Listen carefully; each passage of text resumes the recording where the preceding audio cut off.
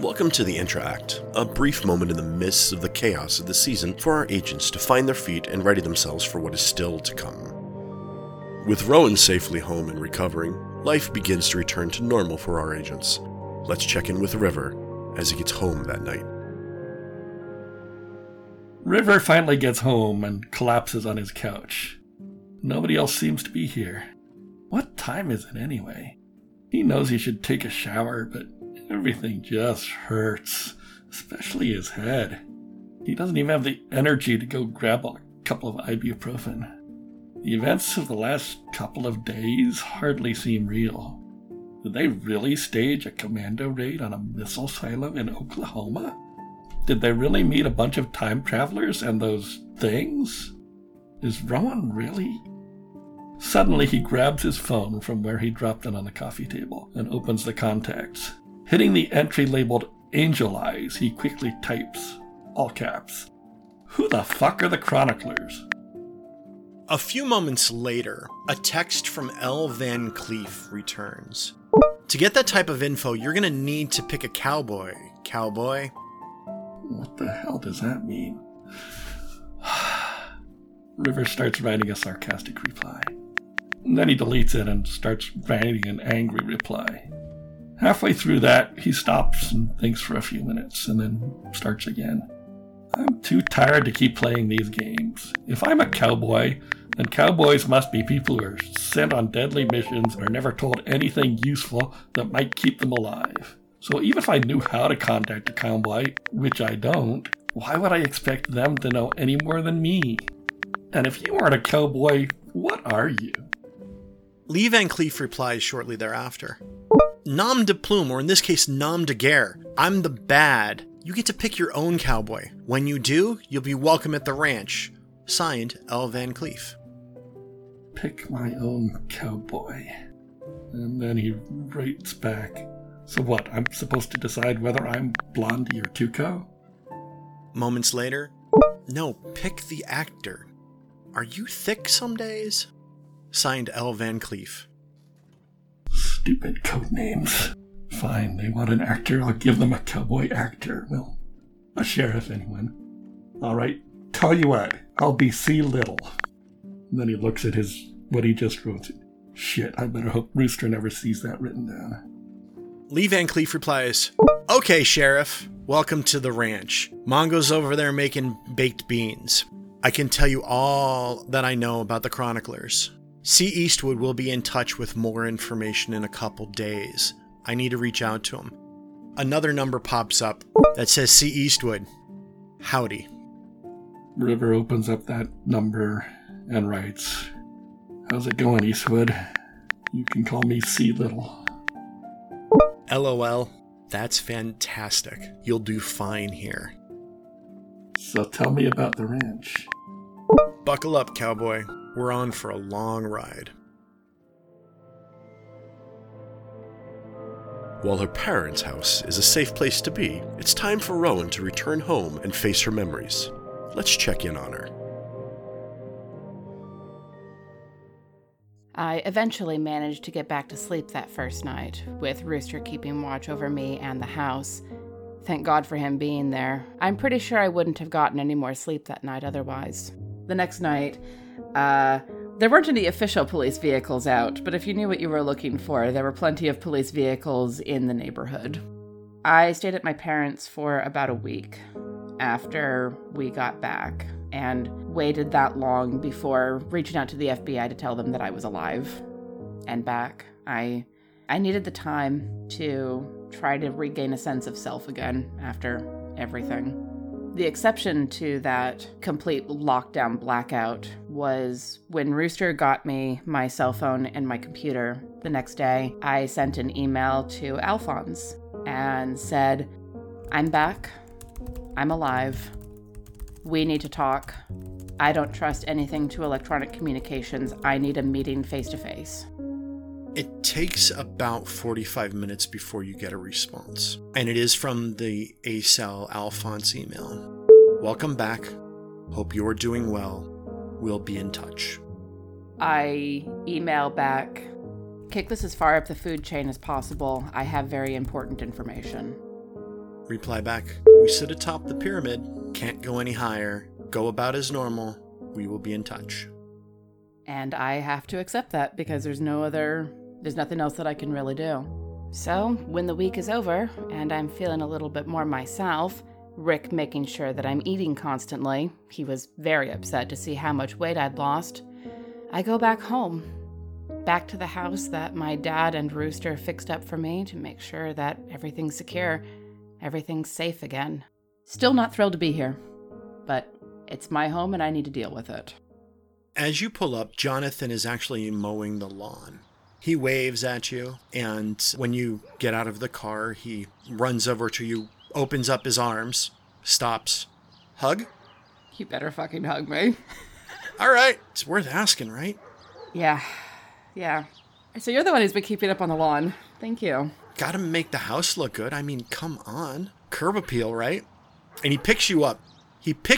And he's hugging you and squeezing you. And it's a Jonathan bear hug. I have fucking missed these the last few months. And I just hold on to him and let my forehead rest on his shoulder and try not to cry. You're trying not to cry. He's not even trying not to. But he puts you down and grabs you by the shoulder, and he looks at you dead in the eyes, lifts one hand with a finger pointed up, rolling his neck. Bitch, let's not do this again, okay? And he smiles, knowing that he's not going to probably get an answer. I just laugh a little. I'd love to avoid doing that again. Flashbangs are not great. That's what that was? Yeah. Oh. Well, I hope to kick somebody in the dick. A corner of Rowan's mouth quirks up a little bit before she looks down and away. Let me get this done, because we don't want half of it looking done, because the HOA is going to come and yell at us. So, left you a present in front of the door. Oh, yeah? I'll sling the computer bag over my shoulder, because that's the only luggage that I have right now, and head for the front door. You see there's an Easter basket with the card on top. I actually have to stop and think about that and try to remember when Easter is. Crouch down and pick up the note first. Bitch, you missed Easter. Here's the leftover candy that I can't have, and some banana bread. And I burst out laughing, probably drowned out by the sound of the lawnmower, but delighted anyway, and glad to feel a little bit normal at the moment, because, dear God. All of the eggs that are in here that are dyed all of the colors of the pride flags. Excellent. I smile at that and then pull out the replacement key. You glance back and you see that Jonathan and your father are talking. Your dad is walking along with Jonathan as he's pushing the mower. I watch them for a moment. Your dad puts his hand on Jonathan's shoulder. They both nod, and your dad kind of walks off and heads toward the car, looking back at the house. When he looks at me, I wave. He waves back and tips his baseball cap. And I take a second, not for the first time this week, but definitely just remembering over and over again how lucky I am to have this family, to have these people in my life. The situation kind of sucks, but it's nice to know how everyone's pulling around me. And then I unlock my door and I just stop on the step with the door open and just look inside, feeling like I did a week ago when I was standing exactly here with Rooster, trying to make myself just fucking go inside. Deep breath, and one foot in front of the other, and maybe like a quote, but in reverse of Samwise Gamgee. You're now a step closer to home. A step closer to being me again. Whoever the fuck that is. As I think that, I put the Easter basket down on the little table next to the door and rub my forehead. I've picked up that little affectation tick, whatever you want to call it, in the last week or so since learning about the psychic stuff, and just like, I have a headache almost all the time now. You haven't been able to read anybody yet, but have you really been trying? Not particularly, to be honest. Okay. I mean, there's a part of my brain that is like, this isn't real. This can't possibly be real. I would have known. I would have known a lot sooner than right now. But also there's a part of me that's like, I don't want to poke at that in case it's real. The house is well kept. It's been cleaned. Looks like Jonathan has been in here making sure everything is squared away, as well as your dad and the rest of your army of folks. I come in and start taking stock of everything, noting what's been cleaned and what's been replaced and what's still missing that I'll need to deal with. I have gotten a hold of the FBI and let them know that I'm alive, and there's a medical situation that I may not be able to come back to work for a while, but I may need a physical evaluation fairly soon. Or just whatever standard operating procedure is when you have an agent go missing for 4 months. I don't think there is such a thing. I'm over here just like, I'm in uncharted waters. I don't know about you guys. You receive an email back a few days later from the FBI with standard operating procedure. Apparently, there is a procedure for this. You will need to get a physical examination by one of the approved physicians. And actually, there's a knock at your door. I take a moment to go. I'm in my stocking feet at this point, and so I go upstairs very quietly to my bedroom, get one of the pistols that I keep up there, and come back down with it very casually behind me just a little bit as I look through the peephole. You see it's Special Agent in Charge Morgan. Is this the one that doesn't like me? Yes. Fuck. Kind of groan a little bit under my breath, and then I hide the gun inside of the Easter basket, just because I love that mental image. And then make sure my glasses are on and open the door. Afternoon, sir. Good afternoon. You're looking better, I believe. Yes, I suppose so. Do you have a moment? Yes, I believe so. May I come in? Sure. Watch your step. It's a bit dim in here. People tend to trip over things. Fair enough. He steps in and he looks around the house. He stands very stern. He always seems to be very stern. The thing that keeps his posture up might be the giant stick up his ass. Your leave has been approved. I wanted to come by and see you. You're one of my special agents. You are doing okay? I am recovering. Let's put it that way. Recovering is good. Recovering is good. I hope that when you have the time, we will get an appropriate debrief, and we can do an official one for us as well if you wish to write up what you can. I have spoken with the department psychologist, and I understand the steps that we need to do, as well as human resources, on the accommodations that we have in place for you to return back to work in time. You are not clear to return to work right at the moment in time, but you are currently on paid leave, so we want you to recover and take your time. Your health is our priority. Of course, sir. Is there an appointment for when I should speak to the psychologist, or do I need to reach out to HR and figure that out? If you could reach out to the HR department, I would greatly appreciate that. I don't have that information handy right now. This is a personal visit. I wanted to make sure you were doing okay. I was not going to ask for any roles in this interlude, but I do want to ask if I can human that, because that seems weird to me. He and I don't get on. Go ahead and give me a roll. 29 out of 60. He is extremely hard to read because you don't think this man has emotion normally. And I don't mean that in the neurodivergent way. I just think he's just a straight up, very, very by the books asshole that does very stoic. You do not sense any malice or any lies. You're not entirely sure if he's sincere, but if you were to weigh it on a scale, it may weigh more than a feather. Fair enough. Tip my head a little bit. Well, it is certainly my desire to recover as quickly as possible. I don't do well when I'm out of work, when I don't have something to do.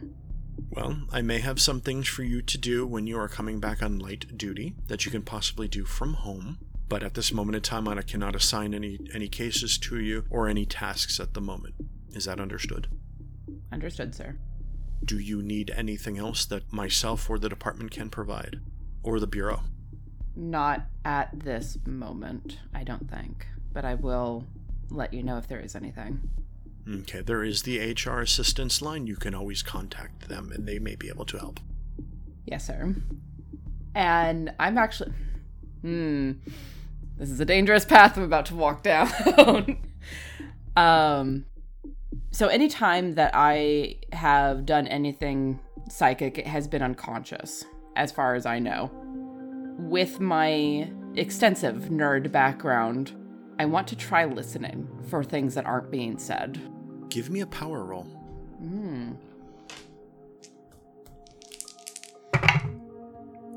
38 out of 45. Ooh. I hope she doesn't ask for anything. What could I possibly give her? I don't know.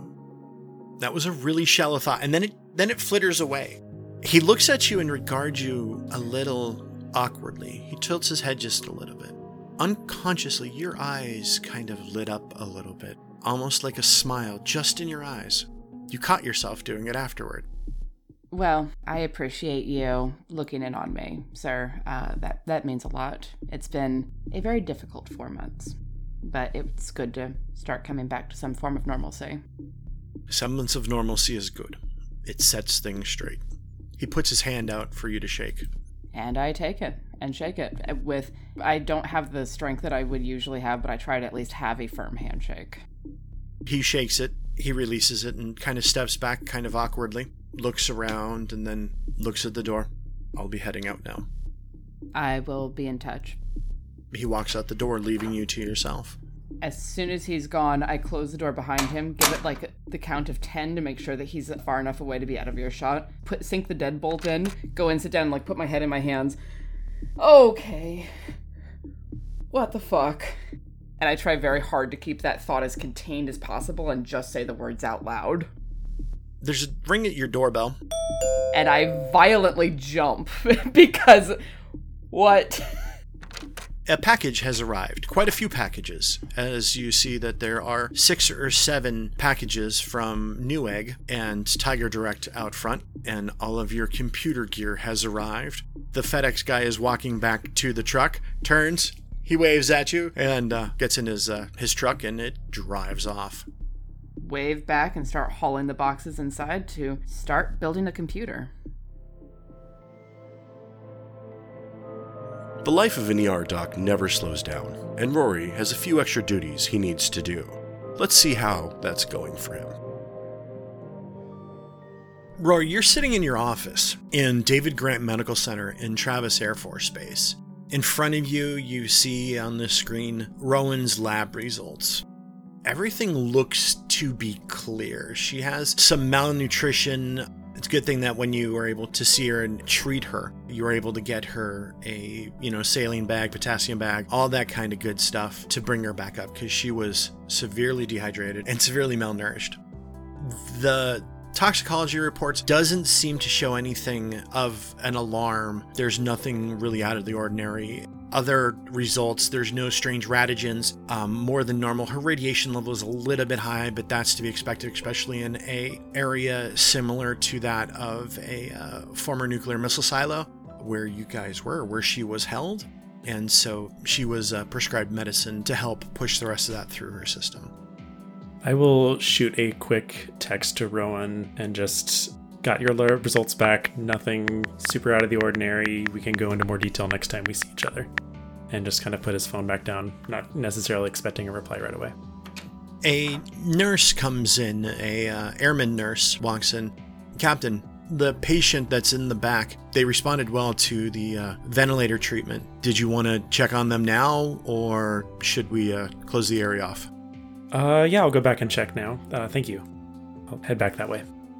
You head back to a dark corner of the medical center where not a whole lot of people go. There is a private room here. This was actually once just a doctor's sleeping room where they would crash after they've had some time away. Is he awake? So as you come in, you open up the door, you hear, "Hey, Cap, thank you. I appreciate your assistance, Captain." You're welcome. Was that the guy in the room? Yes, that was Neville. Neville's on a ventilator. Neville's intubated. And then Rory will remember what Neville told him back in Kansas and kind of takes a second, like, oh, right, psychic. Okay, thinking this to himself, not out loud. Yes, psychic, you are correct. So he'll go in, and I guess he'll talk out loud to him, not think it all out loud. Just, how are you doing today? This thing hurts. Yeah, it does that. That's why it's more of a last resort. Thank goodness we had one to spare here. Glad you made the trip all right. Yeah. That was interesting. It was a rough ride. I'm sure normally patients aren't conscious, strictly speaking, while you're intubated. That's why I'm hoping we can get you off that sooner rather than later. You're responding well to the treatment so far, so looking like it'll be soon. That's good news. That's good to hear. I would like to be on my feet again soon. Have you had a chance to remember anything else about anyone that we should contact once we finally get you up on your feet? I know it was a long time ago. I don't think anyone is still available. Okay. Whenever is a good time for you, I'm sure Rowan and the rest of our team, we do have questions for you, but that can be on your time. Obviously, your health is more important at the moment. Do you think you could look for someone for me? Of course. His name is Wingate Peasley. Wingate Peasley? Yes. Anything else about him that you know? I just want to know if he is okay. Okay. Where was he? Where did he live? Anything else you can tell me about him? He's quiet. You don't have anything coming back into your mind at the time. And you see his eyes kind of blink and he closes his eyes. I'll work with what I've got. I'll be back. I'll check with you before I go home for the day.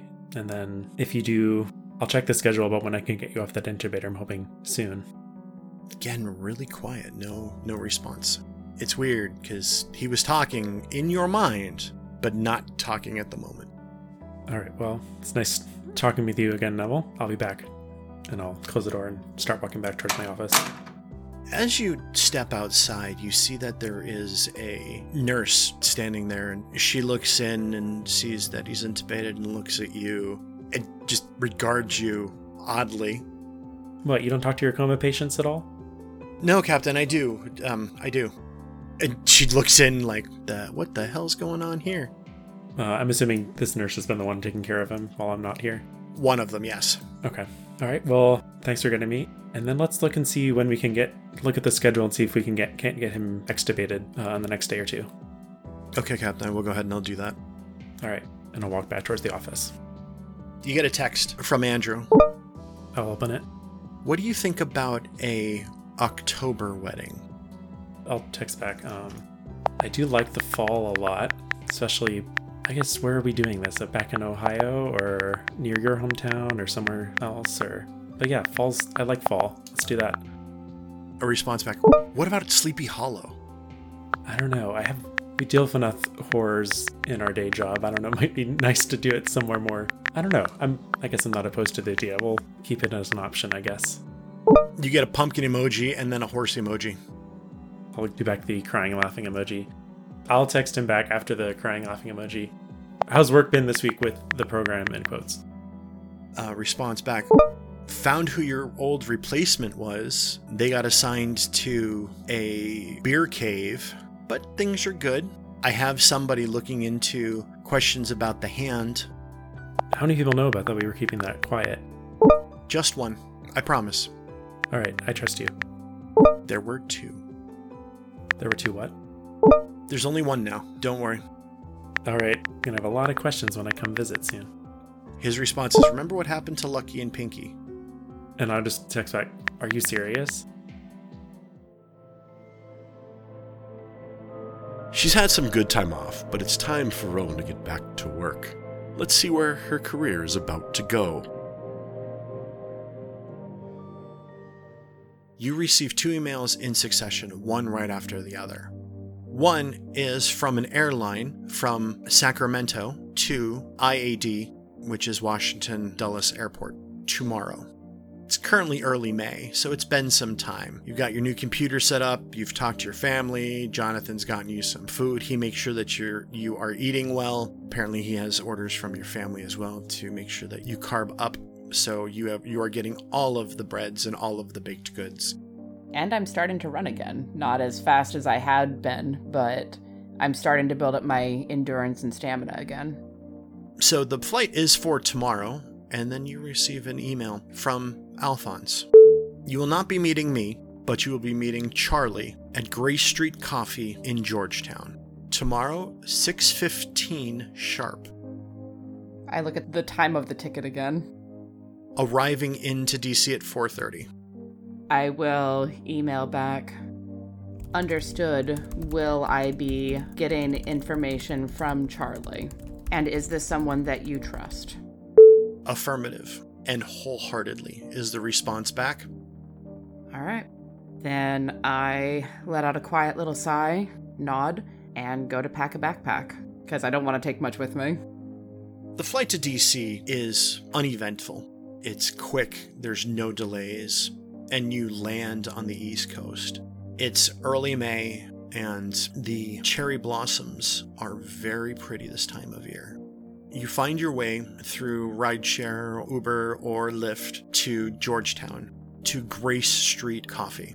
It's a modern type place, and it's a little independent location. There is some seating outside as well as some seating inside. And it looks like there's a lot of Washington policy and politic wonks here. All right. I will take a second to survey the area and the coffee shop itself. I've picked up too many paranoias from being around Rooster lately, and with all of my personal experiences. It's not a bad thing by any stretch of the imagination, it's just unusual for me.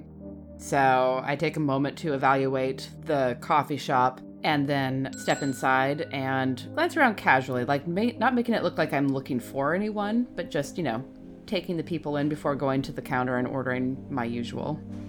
The barista gets you coffee and you're waiting a few moments. What name do you give? I give the name Rowan.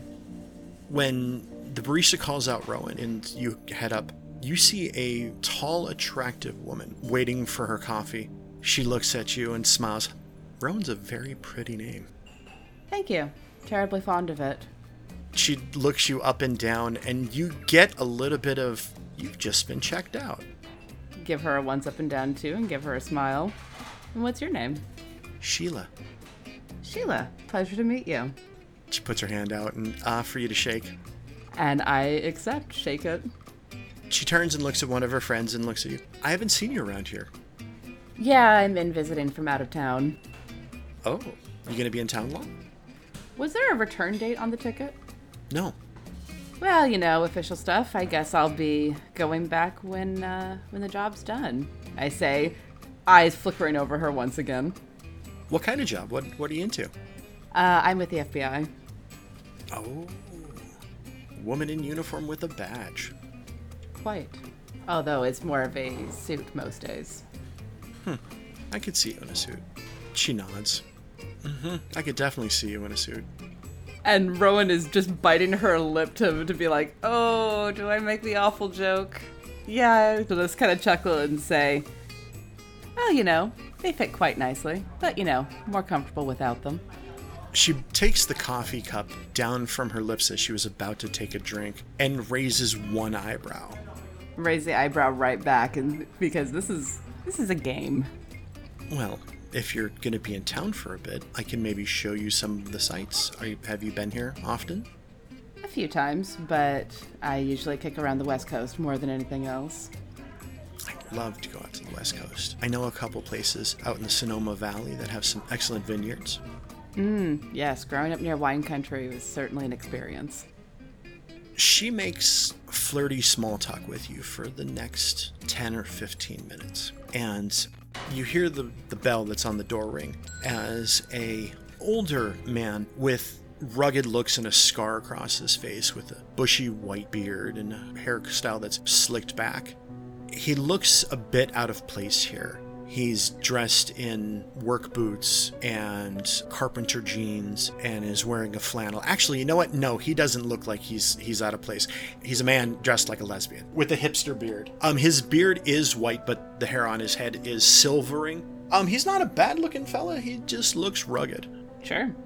I don't think that Sheila and I have sat down anywhere. We're still, near the pickup area, chatting, flirting. And I will glance at him and make an educated guess. He places an order and they ask for a name and he's like, you can put down Charlie. And I will nod a little bit and turn to Sheila, pulling out the little notebook that I always keep in my pocket and scrawl down my phone number and pass it to her. I'm in town for a little while, if you want to give me a call. But my appointment just arrived, so I need to go chat with him. She looks him up and down. Hipster Santa, okay. It takes all types, and I'll offer her my hand. She picks it up. She takes in a deep breath. You smell nice. And she gives you a wink, and then she kind of walks off. And I will take a moment to, because Samantha came into full four in the front there. It's like being in university again. and just like take a second, recenter myself, and then be like, okay, back to work. And I'll wait for Charlie to get his drink before coming up alongside where he would be standing to go and like get a stirrer or something, and then put my cup down so that he can see Rowan written on the front. He looks at your cup. He's not making eye contact with you. Those are pretty fantastic glasses, aren't they? Yes, useful for seeing with. Yeah, I've got a pair for shooting. Oh, do you favor the rose-tinted lenses as well? I favor them for shooting. I've got a pair of amber-tinted as well. Cuts out a lot of the more interesting wavelengths of light. Very true. So, Rowan, I want to chat with you about something. Should we go out to the patio? Sure. And I'll pick up my cup and head out toward the patio, holding the door open for him. Oh, thank you. You don't have to do that, but I appreciate it. I walk a little bit faster than most people that I know, so I usually get to doors first. I'm in the habit of opening them for other people. He sniffs the air outside and goes, how about that corner area? Is that all right? I take a second to evaluate that corner, evaluate how many people are nearby, if it's close to any major walkways, if it's as alone as we can be in a public area. Pretty much. Now, you also take stock of this guy, and he is 6'5", 6'6", about 300 pounds. He is a big dude. What sort of a sense as a person do I get off of him? Is he someone who comes off intimidated, and is he someone who deliberately softens his presence, knowing that he is a larger man in a world that isn't... Yes, he is aware of his size. He does not hide his stature, so he doesn't physically shrink, but yet he also doesn't stand over people. At least not yet. But there's definitely a sense of he could if he needed to. Yes, you can see him turning on a mode that Rooster would have turned on before. That's actually, I find, fairly comforting because I trust Rooster with my life and sanity. So having someone else like that is curiously reassuring. So I'll go over to the table that he indicated and sit down with my mostly full cup in front of me because I did not have much of a chance to sip while I was flirting. So I'm told that you've got a lot of questions. I might have answers for you, but I do have a question for you. Go ahead. What are your thoughts on the Marine sniper? Rooster? No. The actual Marine sniper. Rooster, yes, I know enough about him. What about the Marine sniper? The Marine sniper as a general, archetype of person? Are you talking about a specific person? Yes, from the people that you've interacted, because you've talked to quite a few. Shocking number for someone in the FBI, actually. Right? I have a generally good impression of them. They're Marines, so they're some of the best of the best. And then there's snipers who are some of the best of that. There's a quietness that comes into play when it's necessary, and a great deal of brashness to cover it when it's not. Why? Because it's not common, unless you're meeting somebody that's actually in the Corps, that you encounter 4 or 5 of them in your life, let alone within, a couple months, because there's another one that's right in front of you. That's why your presence feels familiar. Thank you. So, what type of questions do you have? What can I do for you? Do you know about an organization known as the Chroniclers? A little bit. I would very much like to know what you know. I suspect I don't actually know what you know about what happened to me and where I've been for the last 4 months. I've been filled in on quite a bit, but you can certainly fill in blanks if you like. I'd like to know what you know about the Chroniclers first. All right. About the Chroniclers, they've got a few names, and we are learning more about them. It seems as though they as soon as he's about to say that seems to know, your cell phone goes off. It vibrates. It's from Rooster. Hold on 1 second. I'll pull it out and look. Box is compromised. Bring a U-Haul. Son of a bitch. Son of a bitch, indeed. Let's go see what made Rooster send that particular text. It's a beautiful morning in May, and your cell phone gives you an alert that someone has accessed the storage unit. It thanks you for entering the premises. Have the alarms I set up personally gone off? Yes. Just now. Okay. I don't like this. Someone logged in with your credentials. That's upsetting, especially since the only other person with credentials is Rowan, and she has a different set. You're not that far away from the green box. Yeah, what am I in the middle of right now, and who am I going to have to piss off to leave? Elena's currently yelling at the television about something. You're not entirely sure what. Hey, Lena? Remember that extra storage facility I mentioned? Yeah. Yeah, I gotta go there, right now. Sorry, it's one of those things. Okay, that's alright. Bring back donuts. Don't drop your fucking guard. Keep your hands up. What the hell? That's what you get.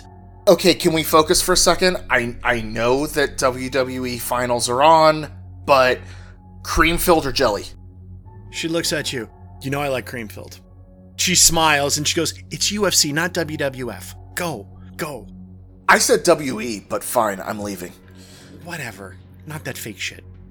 As I close and lock the door to the apartment, God damn, I love this chick. From behind the closed door, you heard, ooh. Apparently somebody got knocked out. Woman after my own heart. So, you arrive at the storage unit. The gate is closed, you have to enter in the number. You drive back to where the storage unit is. It's actually through another locked door. That's the locked door that you have to enter your credentials into, because it's an indoor type of unit. It's weather controlled. And you see that there is a black Suburban parked out front near the door. Are there government plates or anything special about this that I can... Temporary California tags. Temporary. I'm gonna go ahead and make sure my sidearm is easy to grab in my concealable holster, and go ahead and move to the unit itself. You enter in the key code, and it allows you into the building. You move around stealthily, quietly, and you see a few things that are in the hallway from the green box. You see that, they've rolled out some ammo cans and a few other items. And you hear movement inside. I'm gonna get right next to the door, take out my pistol, but keep it low, kind of behind my leg, and go, whoever you are, this is not your storage unit. You hear the sound of a couple items hitting the floor. Who's there? That's what comes out of the room. I'm armed, don't come any closer. Rooster, you're standing at the door and you're hearing this inside. I, the one outside, go, I don't know what you are, whether you're a clone, a shapeshifter, or a really good fucking imitator, but get down on the ground, hands behind your head, or I will shoot as I come around this corner. This is your one and only warning. I will put 2 bullets into you faster than you blink, bucko. You hear the sound of a gun slide, as though a round has been chambered. The thing is, I've never used the word bucko in my life unless it was to mock someone. So I know this isn't... Are you feeling mocked? I'm feeling pissed right now, honestly.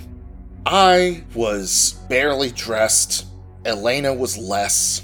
Watching whatever violent sport it is that she gets off on, which usually turns into a good thing for me.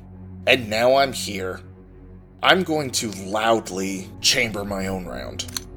The person calls out to you. Drop it before I make this hallway a mess. Okay, I don't care what you are, stop using my voice, this is getting fucking stupid, okay? Can we talk now?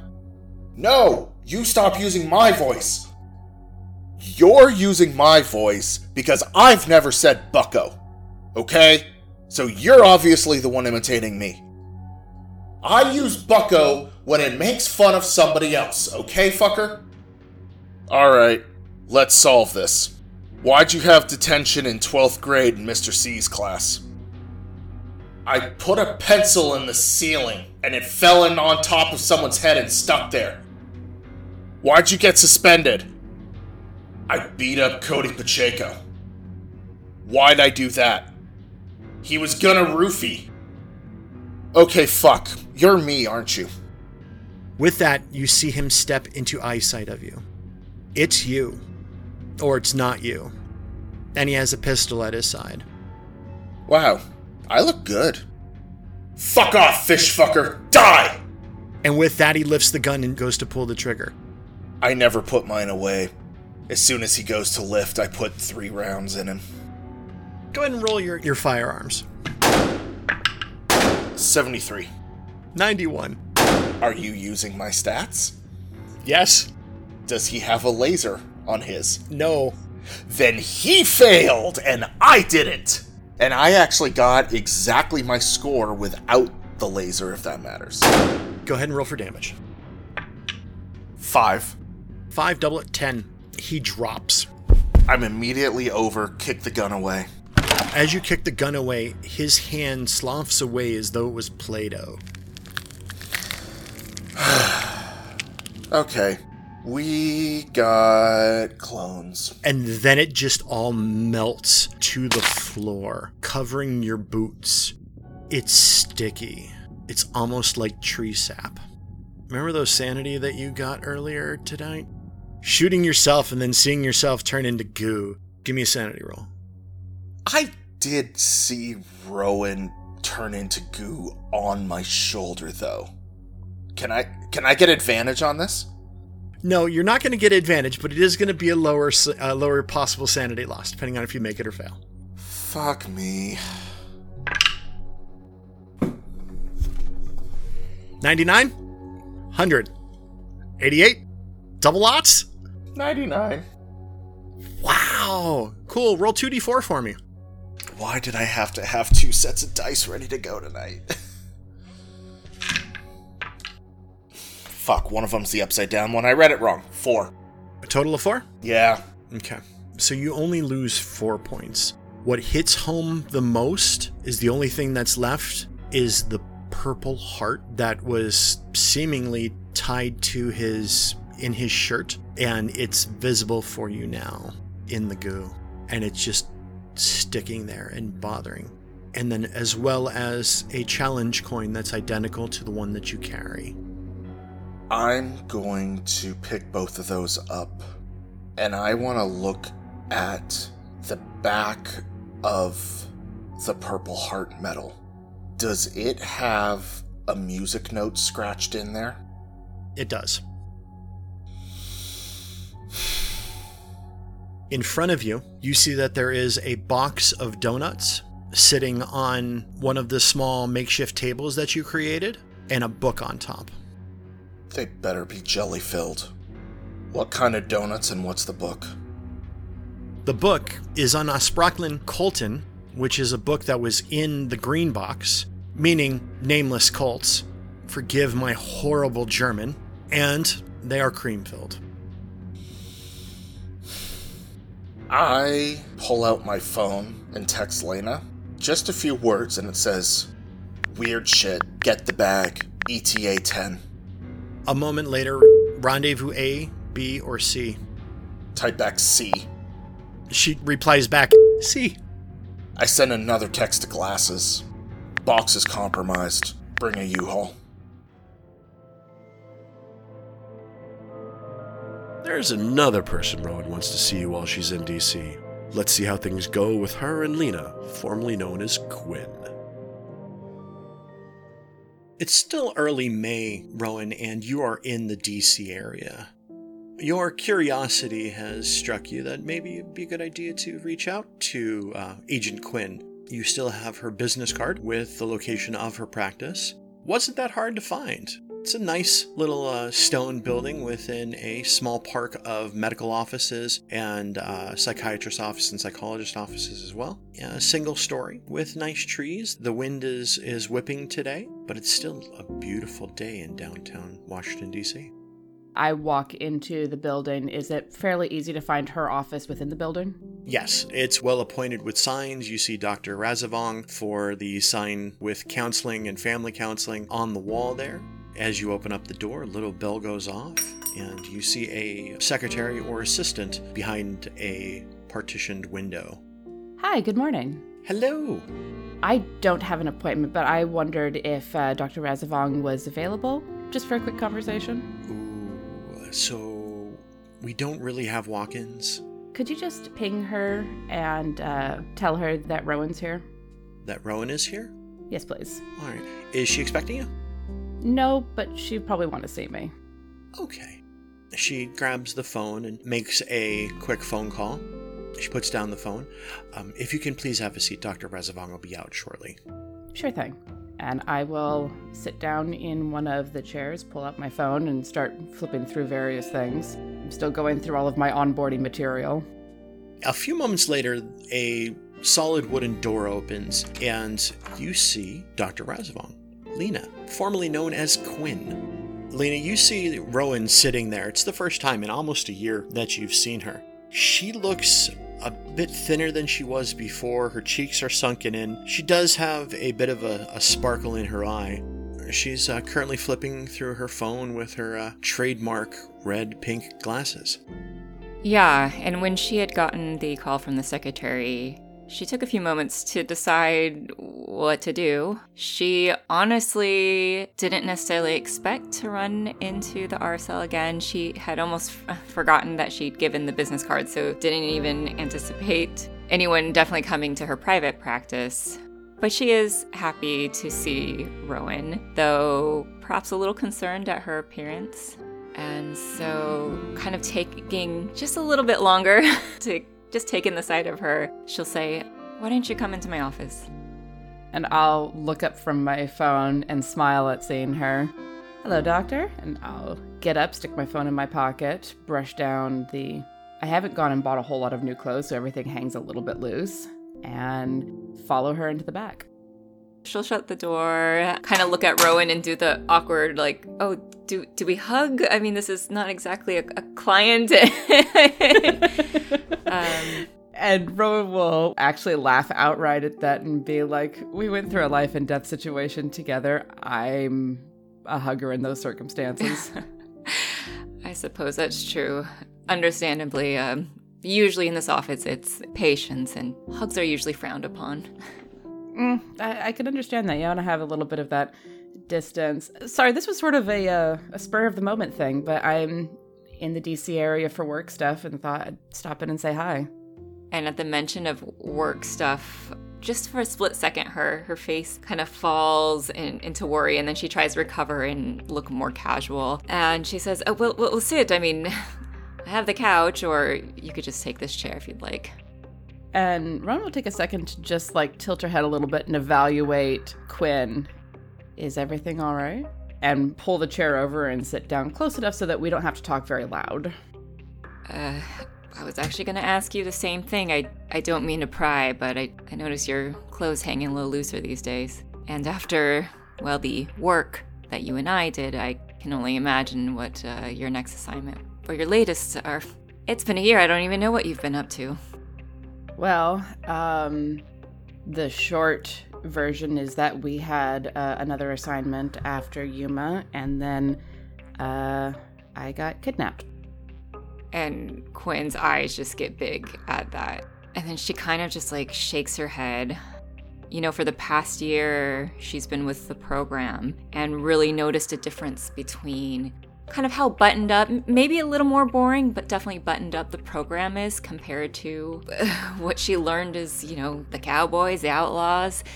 And, I think after a year, she has drank the Kool-Aid a little bit and seen how maybe reckless her assignment was in Arizona. So hearing that continues and it seems to be even worse, she can't help but just kind of shake her head in judgment. But again, she tries to keep it to herself, but, the emotion is just there. Well, and Rowan is very good at reading people. She's sort of I didn't exactly mean to get kidnapped. It wasn't... Yeah, it had to do with the other work, but kind of not really. It's a long story, and I'm still doing a lot of digging trying to figure it out. Listen, I mean, you came to say hi. I don't want to have to make you talk about work the entire time. And truly, Lena is a little bit worried because the more Rowan does reveal, the more she might have to potentially report back. And so she can't really decide if she wants to hear about what's been happening or if she would rather remain blissfully ignorant. How have you been otherwise? Otherwise, fine. Moving departments within the FBI, the domestic terrorism, and I haven't been getting on all that well, so I've been shifting departments. That's actually why I'm here in the DC area, is going through all of the bureaucratic nightmare stuff, shaking hands, making nice with people, settling into the new department. It's a lot of high-up muckety-muck stuff. Lena/Quinn kind of tilts her head. Oh, new department? I'm moving over to the Office of Congressional Affairs. As a FBI representative. And Lena just kind of takes that information in. She wasn't sure if by new department she was going to mean she got brought into the program. I mean, Lena hadn't heard anything, but with the program, it doesn't mean they're necessarily going to keep her in the loop about that. But hearing this answer, she kind of comes to the conclusion that Rowan still doesn't know about the program. And Rowan is now just intently watching Quinn's face because she's like, I mean, I know it's been a year since the last time that I've seen her, but she's being squirrely.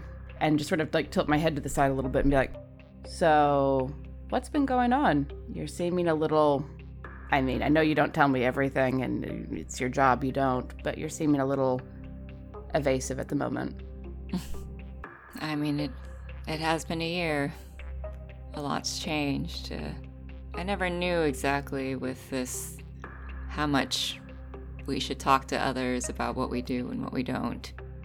Who else is going to understand? So, and Lena just kind of leans back.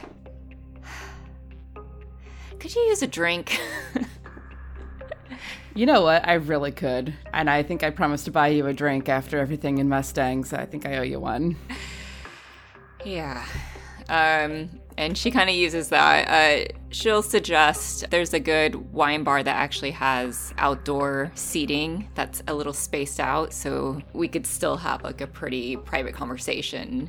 People would have to be trying to actively eavesdrop. And Quinn is going to kind of welcome just a bit more time to get her thoughts together. Sure, so we'll agree to meet at like 4 o'clock, 5 o'clock, something like that? Yeah. And Rowan will give her a little bit of a strange smile and be like, trade you a secret for a secret.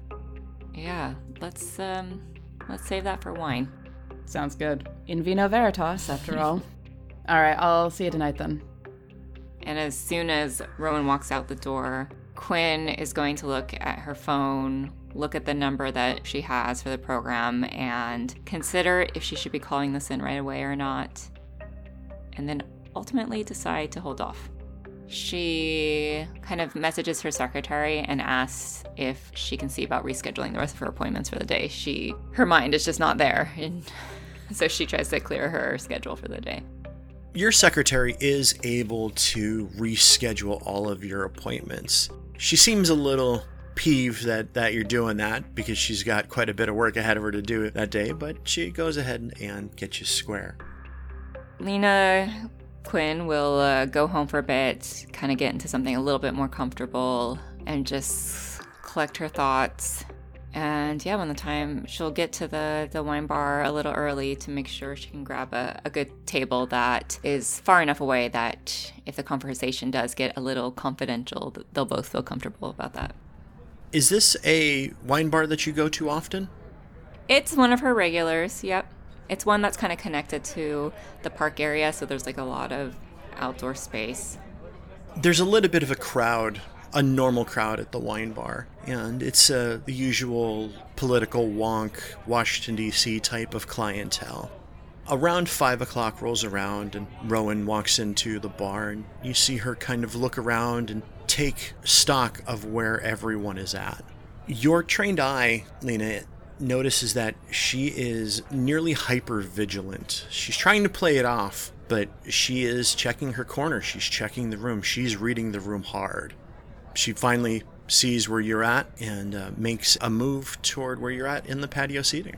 Yeah, I will see her, and my shoulders relax a little bit when I do see her, and smile, nod, and walk over toward where she's sitting and sit down across from her.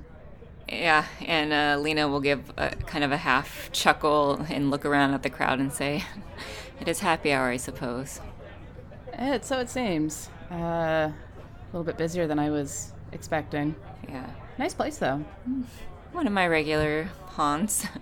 Quinn has a glass of white already, and she says, I took the liberty of ordering us some food, but I realize I know how you take your coffee, but not your wine, so but here, I can give you a few recommendations depending on what you like. Well, it looks like we have similar tastes. I prefer whites myself, so what do you recommend here? Why don't you have the same glass as what I'm having? And she's a regular, so she'll just need to do a little hand signal to a passing waitstaff and kind of point at her glass and give the hand signal that we want another glass of the same. The waiter comes by a few moments later with a glass and then pours at the table. He smiles. Is there anything else I can get you? Not at the moment, thanks. All right. Have a good day. Cheers. Yeah, cheers. Lean back in my chair after taking a sip. Excellent. Refreshing on seems our summers get earlier and earlier these days. Thanks, global warming. Yeah. So how long are you in town? Honestly, I have no idea. When I flew out, I didn't have a return date. I guess it depends on how long all the onboarding stuff is going to take. So, who knows? But I'm trying to make the best of it, dealing with all of the nod toward the general populace. All the political wonks. I try not to play politics, but I guess moving into a congressional affairs department means I have to deal with it more. Yeah, you'll get used to it eventually. I can play politics, I just don't like to. I understand. Well, I can definitely give you some of my favorite running routes. Oh. Yeah, I'm getting back into running. It's taking me a little bit longer than I wanted, but the doc is optimistic. And Lena just feels like she's put her foot in her mouth, like, of course something happened. She might not be up to it. Why did she even mention running? And that's all kind of going on in her face. No, it's fine. It's good. I am getting back into it, and it's something that, it's the steps that I need for healing. Honestly, physically, almost nothing happened except malnutrition. It was just... Yeah, and hearing more about, what happened, and again, that anger rising, Quinn will just say, Rowan, I guess we're not supposed to do this, but do you ever question who's giving you these assignments? I mean, not really. There are things that need to be done, and we're the people who are best equipped to handle them. In Arizona, we all almost died, and a whole town did die. What did we do? We kept it from spreading. We kept it from getting worse. We weren't able to help Mustang, and that haunts me every day. But we were able to keep it from getting worse. And sometimes that's the only victory that we can get with the organization. And yet this next assignment you were on, you get kidnapped. I mean... I wasn't kidnapped on the assignment. It was afterwards, and as far as I can tell, it was only kind of tangentially connected to the organization itself. But I'm sorry, I interrupted you. I just wonder, I question the methods sometimes. Well, I mean, when you're a little outside of things, I guess more questionable methods are necessary. And Quinn will just look down at her glass and kind of take another sip and kind of swirl it while she ponders over that. So, we got very fortunate, I think, with our first real assignment. Second assignment as a team, but the first one was cleanup duty. We met someone who was an old school agent of the organization who mentioned that what we do isn't exactly above board, but I get the impression that you might not have known that. I mean, I knew this was outside of what was documented, but... I think it became clear it was a little less official than even I thought. Really? Who did you talk to? You know, men in suits, women in suits. More official people. I guess it's hard to tell who really is official, who isn't.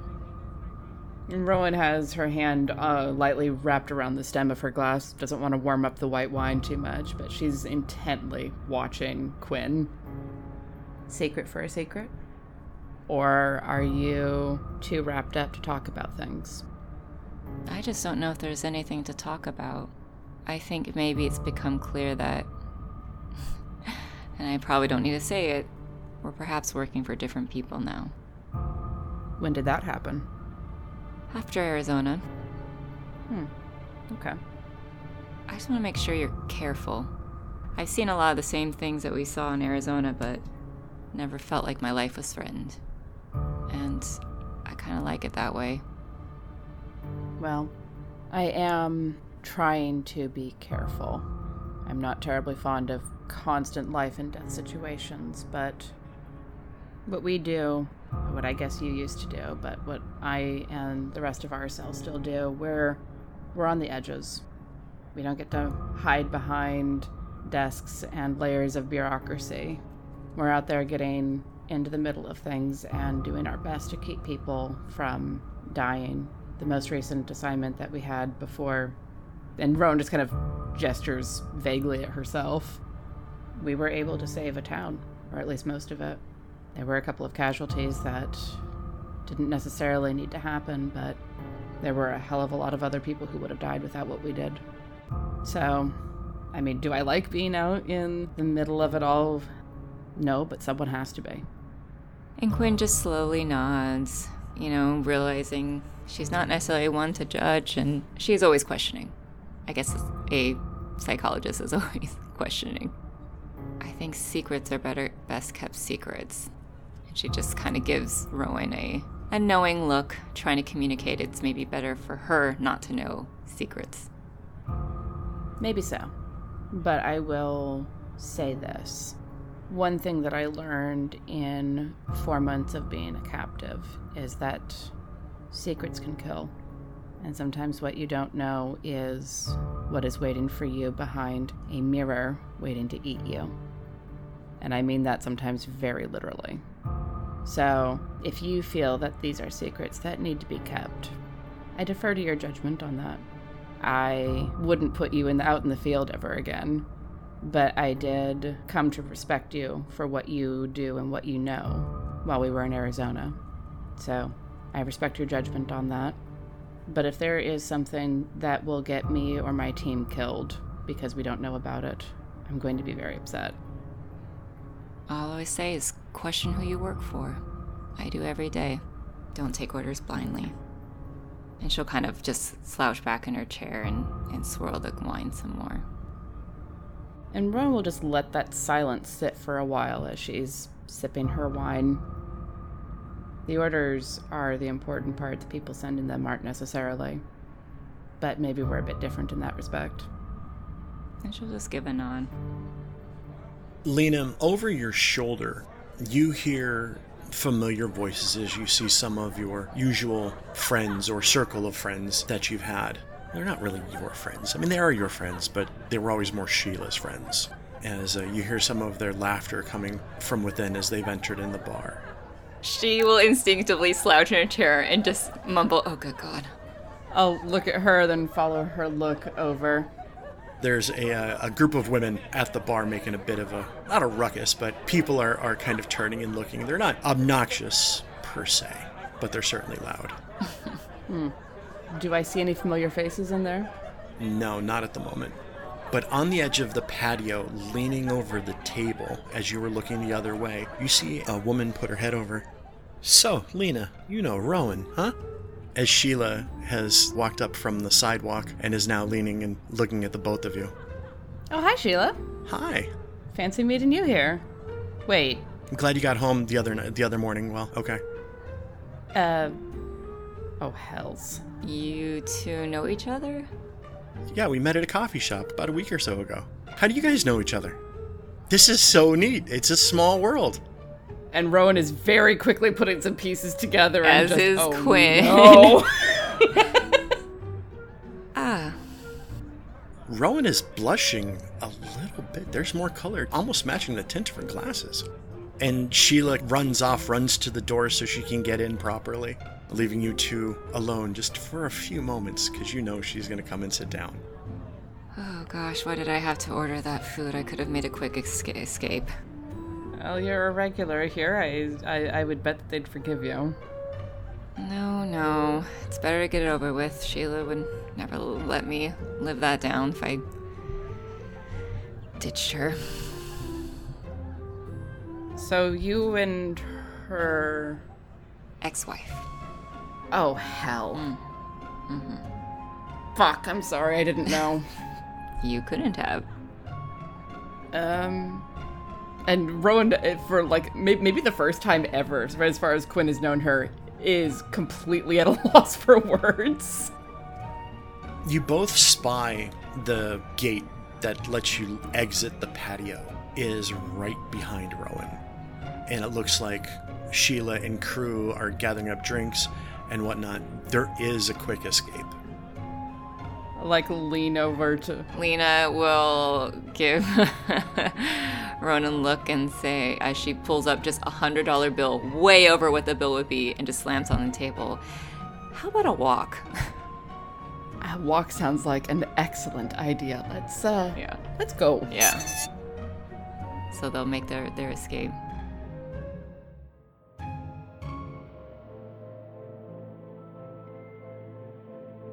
I'm Tiana Hansen, and I play Rowan. I'm Ben Sislowski, and I play Rooster.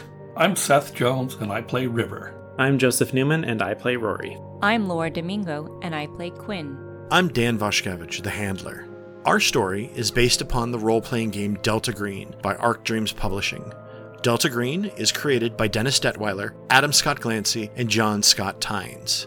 Season 3, Act 2 is an original scenario, Rescue, written by me, Dan Vashkevich, with help from the rest of the Redacted Reports cast. If you like our story, there are many ways you can support us. First, you can check out our Patreon page, patreon.com/theredactedreports.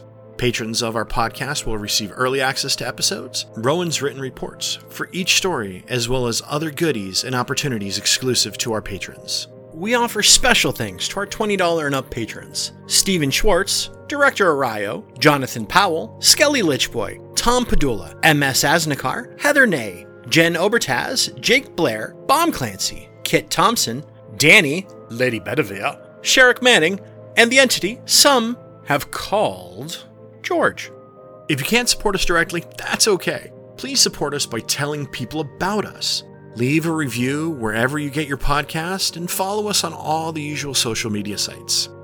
The Redacted Reports is edited and produced by Tiana Hansen, and is distributed by Quest and Chaos. If you like what you hear, give Quest and Chaos YouTube and Twitch channels a visit. They play Dungeons & Dragons and Call of Cthulhu on a weekly basis. Join us next week, because outside the bounds of reality lurk entities with names unpronounceable by the human tongue, creatures of hunger and rage that would like nothing more than to devour our insignificant universe.